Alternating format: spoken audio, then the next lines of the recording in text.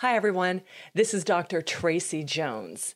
Welcome to the next Tremendous Leadership series of podcasts, and the first one is on one of the functions of followership.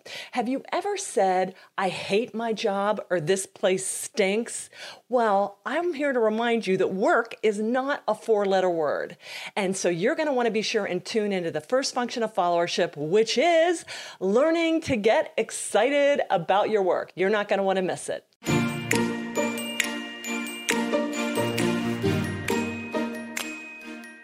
You're listening to Tremendous Leadership with Dr. Tracy Jones.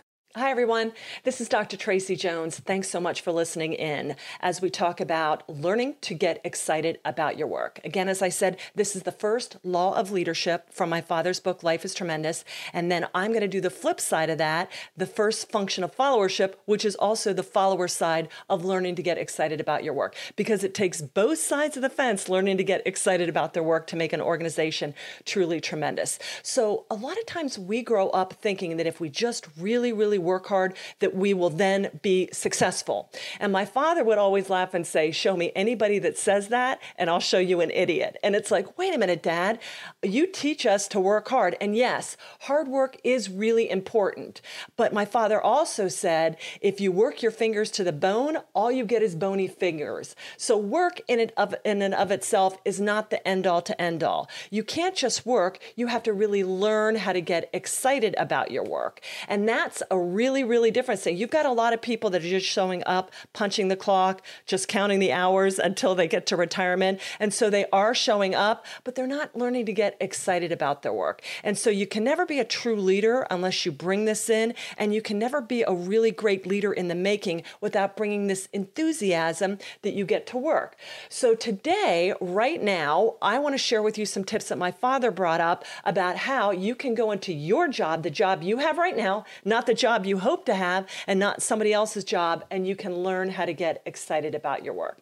So in the book, my father said, life isn't about doing what you like to do.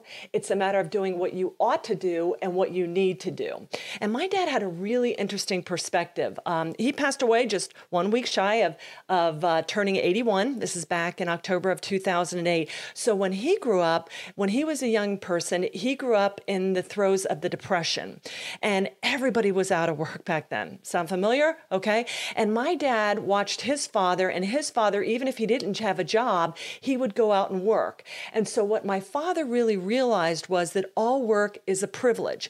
And a lot of us think that we're entitled to work. We're just entitled to this paycheck. We're entitled to show up at a job that makes us feel good and makes us happy and meets all our needs. And that's a really selfish perspective. Okay. You need to get enthusiastic about your work, because really all work is really a privilege. And when you look at work that way, you really are going to understand that you can bring this gratitude and this thankfulness. And even if it's a job you really want to do, when you're thankful for it, you treat it with respect. And folks, I got my first job at 14. I flipped burgers. I worked in summer camps. I did janitorial. I did retail. I worked in department stores. I did all kinds of things. And all work I did as if it was an important job that I had to do, because every job is important that you have to do.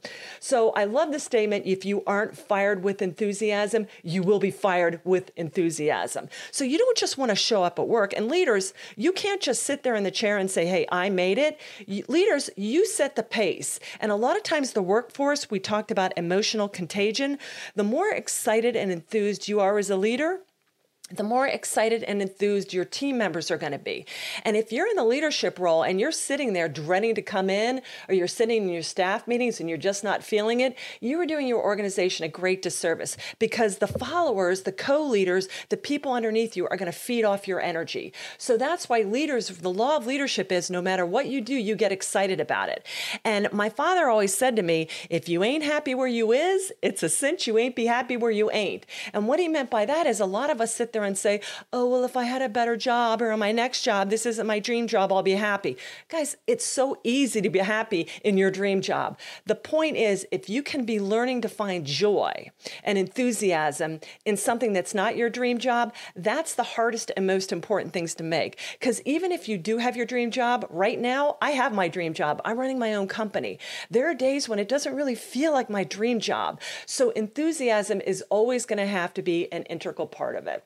So every job that you're in is important. Otherwise, it shouldn't or it wouldn't exist. So the leader has a really important role in setting the stage for the tone for the atmosphere. My father would always say that. Atmosphere just doesn't come out of nowhere. Somebody has to come into the organization and create the atmosphere. And if the leader comes in and is charged up and optimistic and hopeful and dedicated, that is going to follow on to the followers, and they're hopefully going to pick that up. So that's my father's take on leadership. Now let's talk about the role that followers have in the organization, because it's not just up to the leader to set the vibe in the organization. That is really up to each of the members that's in the organization as well. And if you're volunteering or drawing a paycheck or whatever, helping out or recommending, you need to be part of creating that atmosphere. So I heard this great illustration, and it said, are you either a thermometer or a thermostat? Okay, so if you're a thermostat, you are passive. If the organization is cold and toxic, guess what? You reflect that. You become cold and toxic. If there's ethical breaches, guess what? You're like, well, if everybody else is doing it, I'm going to do it too. We don't want that, okay? You want to be a thermostat. And what that means is you're active. If you go into an organization that is cold or down or in a downward spiral, you come in and you ratchet up that temperature. You create the atmosphere. You let people know, hey, this is how we're going to talk to each other. This is how we're going to respond to one another. These are the you raise the bar. Okay, so it's so important as followers that even if you go into your branch or your organization and you've got some people that are less than enthused, that's on them. You dial in your behavior, you own your attitude that you come to work, and don't let those suckers keep you down. Okay, we've all been in places like that, but the only person you are responsible for is yourself. And trust me, your leaders will notice. Lord knows we have a sea of thumbsuckers out there in any organization, and when you get a follower that comes in and just says, you know what, I'm going to own my attitude. I'm going to be positive about this. I'm going to work hard. I'm going to set the higher standard. You stick out like a sore thumb because there's so many sore thumbs. You're actually a good thumb, okay? So you want to make sure that before you can get in the leadership chair, you also have to prove yourself. And I know a lot of people, I've been in organizations where I was a follower, and some of my other followers, I'm sorry to confess this too, me as well, I would sit there and say, oh, I could do it so much better if I was the leader. But guys, you have to prove yourself before you can get into the leadership chair. You have to learn how to follow rules, follow instructions, follow feedback, okay? You have to be able to receive things. You have to be open to hearing it. You have to be open to receiving it. And then you have to be willing to take that feedback and not just say, my boss is an idiot, they don't know what they're talking about, but sit there and put it into you and put it to work and hone yourself to be a better follower. That's what really it's all about. So the more enthusiastic you are as a follower, the more noticeable you are going to be to your hierarchy. And in leadership literature, they say that 80% of the success of an organization is up to the followers. There's so many more of us in an organization.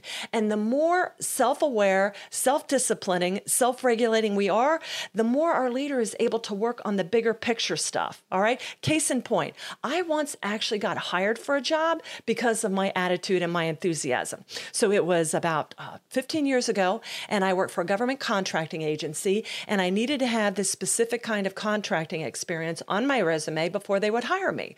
Well, I had been to war and I knew how to run things operationally, so I put my name in the hat, got selected for the job, and they said, okay, we'll put you in as the interim. We cannot put you in full-time because you need to have this specific experience for 2 years before we can do it. So I said, sure. I'm fine with that. Is the pay the same? And they said, yeah. And I'm like, that's fine. It's just a title. I'll be the interim. So I go into this learning, getting to know people, meeting people, diving in, learning the new acronyms, how stuff is done. And about 6 weeks into this, I got called up to the 6th floor. And that's where the big cheeses live.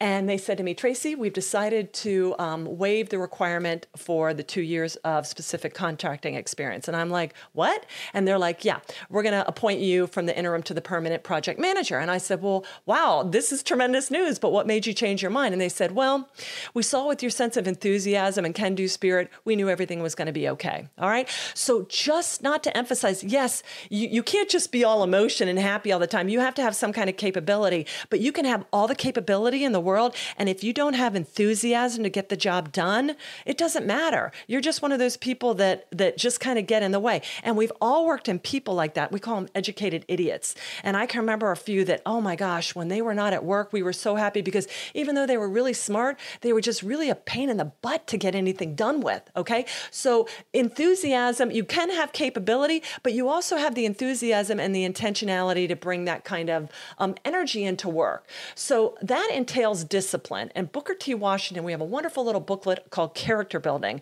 Check out, we'll put the link at the bottom of this on character building. And Booker T. Washington said, the cleaning of rooms has a great deal to do with the forming of one's character. Isn't that beautiful? And I can remember I went to 5 years of military school. I went to New Mexico Military Institute in Roswell, New Mexico, and I went to the Air Force Academy in Colorado Springs, Colorado. So love the West. And for any of my alumni out there, hi, everybody.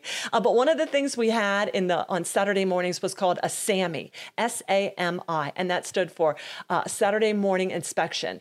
And anyone that's been through that through military training, they'd come in and check your rooms and flip a quarter on your bed, and you had to make sure your floor was shiny, and we had to pull our bed sheets so tight, and all of us has this little scar on our hand right here where the springs would pull into our hands, but it's a badge of honor. But anyway, so the bottom line was, hey, we're training to go to war. What's it matter how I fold my socks and underwear? It matters a lot, because if you can't do the little things, if you can't get excited about doing the little things, no one's going to trust you to get excited about doing the big things. And General Patton has one of my favorite quotes, and we also have a little book on General Patton too. And he says, if you can't get them to salute when they should salute, or wear the clothes you tell them to wear, how are you going to get them to die for their country? All right. And so the point is, the devil's in the details. And so you followers out there that want to be leaders, the more you can get excited about the little tasks they ask you to do, you step up. You don't just jump to the top of the ladder. You have to climb it. And so the more you can do the smaller tasks with excellence and especially with enthusiasm, boy, the coast is clear for you to continue that upward trajectory. But the other thing is, if you don't care, why should your boss care? If you don't care about doing the small things right, don't sit there and act surprised when you get passed over for promotions or why you're not included in the group's in-group. All right. So I have had so many jobs. I talked a little bit about them. And one of the things, there's a great Napoleon Hill quote, and he says, if you're not learning while you're earning, you missed out on the better part of your compensation. So every job I've ever had, I knew it wasn't my final job, but I knew I had to have all these little jobs in the meantime so I could get to that eventual great job at the end of the road. And why have a little job if you're just going to complain or be a sourpuss about it? You're going to get fired. Okay. And people aren't going to want to work with you. And you're not going to be a good customer service rep because you're just going to be a very disagreeable person.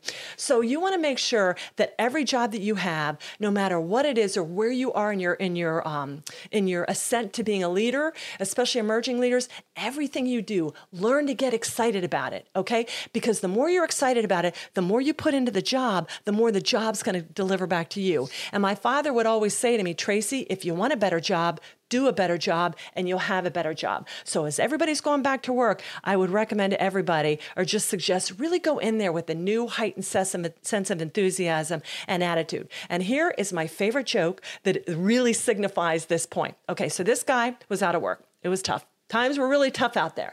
And he got in the want ads. And for those of you that don't know what they are, in my day, we used to have to open up a newspaper and get on a landline and call people and show up for jobs. Okay. So anyways, he got in the want ads and he saw that there was an opening down at his local zoo. Well, he thought, I'm desperate. I don't know anything about this job, but I'm going to go down there. So he goes down and he talks to the zookeeper, and the zookeeper says, hey, buddy, listen. Times are tough all over. Our gorilla just died, all right? And the gorilla was one of the main draws at our zoo. So what we need somebody to do is take this monkey suit that we got, this gorilla suit, put it on and go out there into the gorilla cage and make people think that the gorilla's still alive. Well, the guy thinks to himself, oh, my Lord, this isn't what I trained for. This isn't my dream job.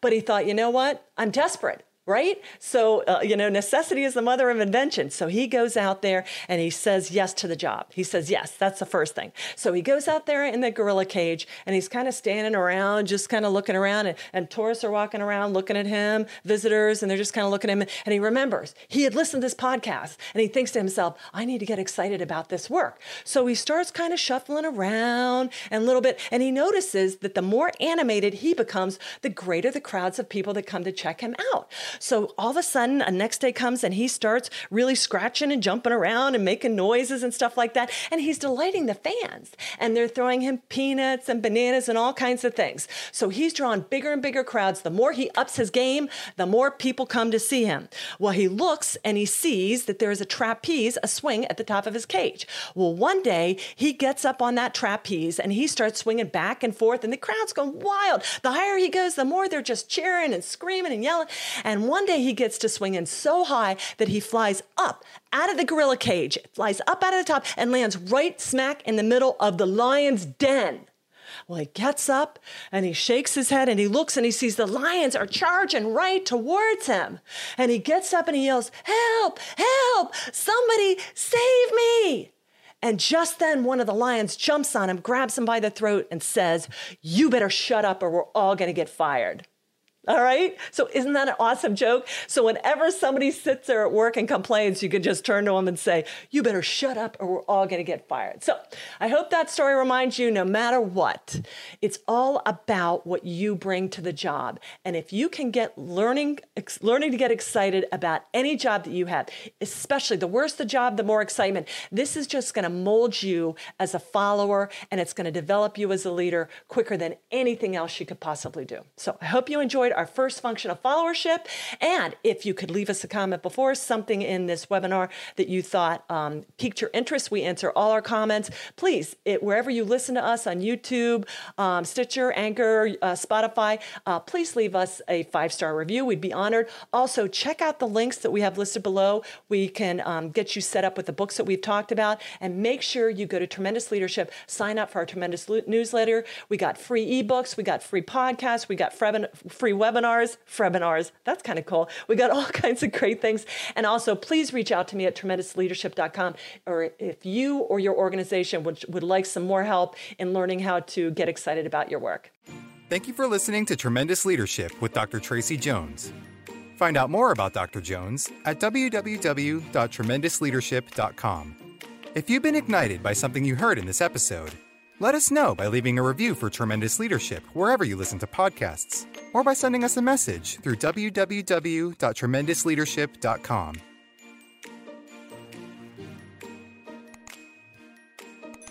This podcast is a part of the C-Suite Radio Network. For more top business podcasts, visit c-suiteradio.com.